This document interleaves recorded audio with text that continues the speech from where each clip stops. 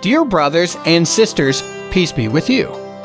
Today's devotional scripture is taken from Hebrews chapter 10, verse 11 to 25. Day after day, every priest stands and performs his religious duties. Again and again he offers the same sacrifices, which can never take away sins.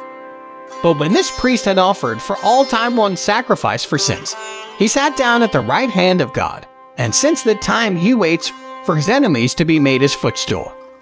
For by one sacrifice he has made perfect forever those who are being made holy.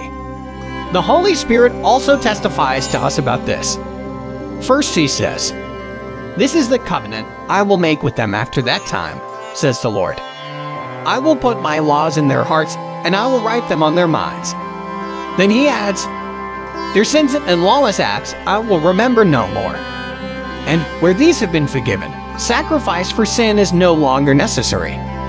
Therefore, brothers and sisters, since we have confidence to enter the most holy place by the blood of Jesus, by a new and living way opened for us through the curtain, that is, his body, and since we have a great priest over the house of God, let us draw nearer to God with a sincere heart and with the full assurance that faith brings, having our hearts sprinkled to cleanse us from a guilty conscience, and having our bodies washed with pure water.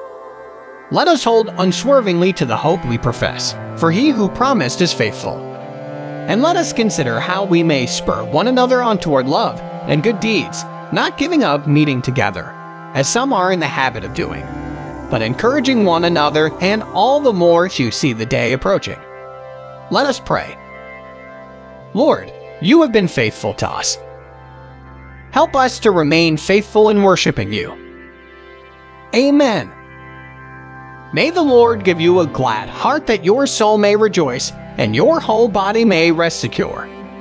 Today's devotion is brought to you by Growing Faith at Home Ministries.